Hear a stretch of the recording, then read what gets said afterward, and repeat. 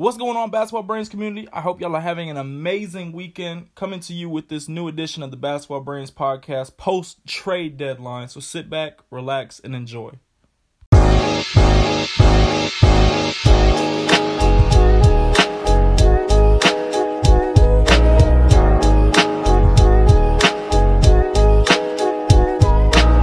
All right, Basketball Brains community. So last time that we dropped a podcast, a lot of that is null and void now. We talked about the possibility of the Brooklyn Nets winning a championship with James Harden, with Kevin Durant, and Kyrie Irving. As we all know, the trade deadline flipped that around. A lot of notable trades going down. CJ McCollum got shipped from Portland in a deal that I really liked. I like that they got a good amount back for it. CJ McCollum was not a piece that was going to win Portland a title ever. So it was honestly a great trade in my opinion. The Trailblazers also went out and got Joe Ingles, which was another great trade. It was surprising to see Utah part ways with him, especially since he was injured. But that's the business of the NBA. And the blockbuster trade, of course, Ben Simmons getting shipped for James Harden. A huge story. James Harden, a huge part of that Brooklyn Big Three, and Ben Simmons was a story since the season began. The details of the trade: the Nets receive Ben Simmons, Andre Drummond, Seth Curry, and 2 first-rounders. And the 76ers get James Harden and Paul Millsap. Paul Millsap, an older veteran piece that they were looking to move on from anyways. But what this means for Philadelphia, they have a elite duo of James Harden and Joel Embiid. Right now they combine for a little over 50 points in a season that's honestly been James Harden's worst since one of his beginning years of the league scoring-wise. He is not scoring how he used to be. He's facilitating at a much higher level, but not scoring how he used to. I think, though, I really do believe that this will be great for James Harden. He has maybe Tyrese Maxey to as well compete with him on the perimeter, but nobody's as good as him on the perimeter in Philadelphia, so he doesn't have the problem that he had in Brooklyn where Kevin Durant and Kyrie are the main show, and James Harden's got to kind of find a way to mesh himself in there. I think that Philadelphia is going to be great for James Harden. I really believe that with the offense being more focused on James Harden without worrying about Kevin Durant and Kyrie, I think that obviously he's going to have to share touch with Joel Embiid. However, it's not going to be as big a deal as it is in Brooklyn. Joel Embiid can get in the paint and he can score back to the basket. James Harden can operate with the ball most of the time the way he works best. So it's really interesting to see how this Philadelphia team is going to mesh once James Harden gets there. I saw reports today, I'm recording this on Saturday, that James Harden has arrived in Philadelphia. So that means the next game, I believe, James Harden should be able to play as long as he is not injured.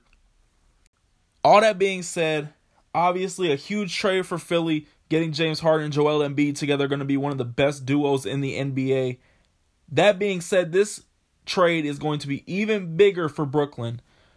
It really, truly makes the Nets' championship aspirations that much more serious.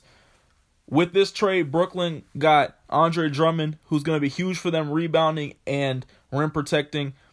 Obviously, they needed another guy like that. I don't think Nick Claxton is ready to make that big jump yet. Seth Curry, they're getting quality scoring from. He can come off the bench. He can be a starter. Whatever you need from him, Seth Curry provides quality minutes for the team. Whatever he does, wherever Seth Curry has gone, he has been a quality player. He's going to be great for Brooklyn. He provides more depth on that team. And last, but obviously not least, Ben Simmons. Ben Simmons honestly will be in the best situation he's ever been in. He's not the man in Brooklyn. He's not going to have to worry about that. He has Kyrie, he has KD. The eyes aren't going to be on him unless he doesn't play. Obviously, eyes will be still on him, but not as many as they will be on KD and Kyrie. Ben Simmons, a huge player, but this is great for him. He does not have to be a scoring threat all the time. He can play the role he wanted to play in Philadelphia. He can play the role he wanted to play in Philadelphia. He can facilitate, he can rebound, he can play defense. That is what Ben Simmons wants to do. Ben Simmons always looks to pass. Obviously, we see that in the playoffs when that infamous him passing under the rim. Ben Simmons wants to pass. Who better to pass to than Kevin Durant or Kyrie Irving? This trade has made the Brooklyn Nets even deeper, gave them a few draft picks, and it's going to work better for the offense without having ball-dominant James Harden and ball-dominant Kyrie and ball-dominant Kevin Durant. Obviously, Ben Simmons is a point guard, a point forward, if you will. That being said, Ben Simmons can be a 4. He can play in the paint. He can play pick and roll. He can have the ball, do a pick and roll with KD. Whatever you need Ben Simmons to do, as long as he's not relied to score 20, 25 points a night, this is going to be the best situation Ben Simmons has ever been in. This is going to make the Nets even better. Honestly, the Nets move up more, in my opinion, to be championship contenders than Philadelphia did with this trade. I really believe that Philadelphia got fleeced. I think they gave up way too much. I think that if the Nets and the 76ers play in a 7-game series, I think the Nets win it in 6. I think that this trade makes their team that much better, and it honestly thins out Philadelphia that much more. That's all I got to say on this topic. Honestly, all I really wanted to drive home is how much bigger this makes Brooklyn. How much this is really going to impact this team. And like I said, Philadelphia got fleeced. That's the only way to look at it. You get James Harden back and you get Paul Millsap. James Harden playing, again, the worst basketball since early in his career. And Paul Millsap, an older veteran, he's not who he was in Atlanta in the early 2010s. I really believe that Brooklyn easily wins this trade. It's not as great as everyone thinks it is. James Harden is going to do better in Philadelphia. That being said, Brooklyn wins the trade easily. On to our next topic. Obviously, the trade deadline was great for a lot of teams, bad for others. The Lakers are another team that it was bad for. The Lakers did not make a trade focused on the buyout market. They were unable to trade Russell Westbrook, even though they really, from a lot of sources, really wanted to trade Westbrook. They had offers from Boston for Dennis Schroeder. They had offers from the Knicks for Cam Reddish, which, according to a lot of sources, Cam Reddish was really high on the Lakers list, but the Lakers didn't feel like it was worth it. The Rockets offered Christian Wood and John Wall, along with a 2027 first-round draft pick for Russ and Horton Tucker. Honestly, I think it would be a good trade. John Wall is a great distributor if he can stay healthy. Christian Wood, he would be able to help out a lot on that team. Honestly, I think that he'd be able to slide to the 4 and AD slide to the 5. I think that would make the trade, really, it would make it valuable for the Los Angeles Lakers. That being said, didn't pull the trigger. The Kings offered Buddy Hield. The Magic offered Terrence Ross. None of these trades went through, and the Lakers are barely head above water right now. The Lakers are 26-30 right now. The reports are that LeBron and Anthony Davis are not on the same page with the front office, and it's only getting worse as we speak. As I'm recording this, the Lakers are playing the Golden State Warriors down right now, and they have 26 games left in the season, including this game being played right now. 18 of those games are against teams over 500. The Lakers against teams over 500 are under 40%. The Lakers against teams over 500 are 7-15 this season. That brings their percentile to 32% roughly. They are not dominating teams under 500 either. Against teams under 500, I believe they are 19-15. Just barely over 500 against teams under 500. I think it's safe to say that the Lakers may be play-in bound. But I'm not sure if that's a good thing. The Lakers against the teams that are also in the play-in, the Clippers, the Timberwolves, and the Pelicans. The Clippers, the Lakers are 1-2 against. The Timberwolves, the Lakers are 1-2 against. The Pelicans, they are yet to play. But that being said, I'm not sure if they make the play-in that they will make the playoffs. I believe it's a very, very likely possibility that the Lakers fold in a play-in game and LeBron misses another playoffs, the first time since I believe 2019, and prior to that, obviously, his younger years with the Cleveland Cavaliers. But that being said, still a long way to go. The Lakers still have a lot of games to play. I just don't think that they'll make the playoffs.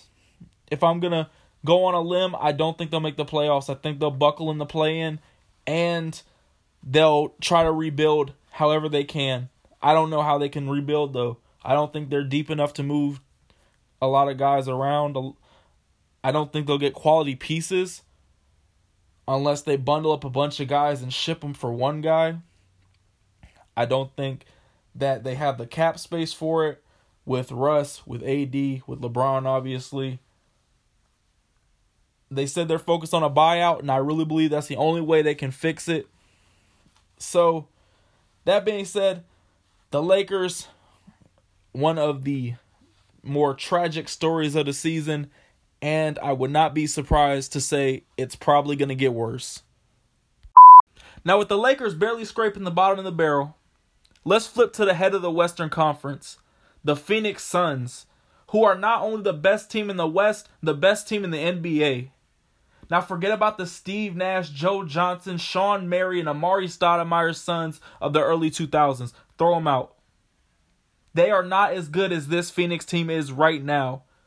Devin Booker, Chris Paul, DeAndre Ayton, Mikal Bridges, the whole bench, those guys are legit.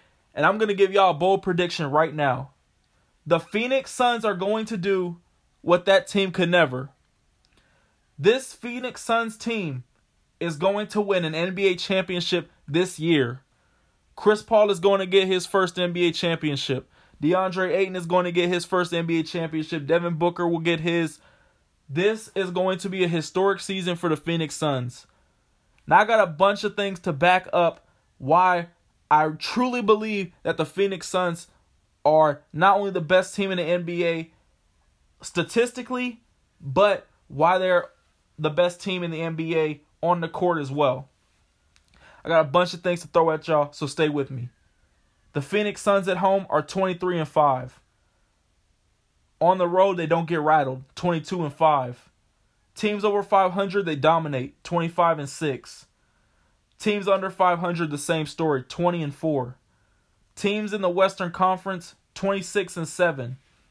Teams in the East, 19-3. Now, this all sounds statistically great, but how are they going to win a championship? Well, not only did they make it to the finals last year and fall short, obviously, to the Milwaukee Bucks, they kept their same team. The team got better, as we talked about on the last podcast. This team has leaders like Chris Paul, Devin Booker, DeAndre Ayton playing the best basketball of their career.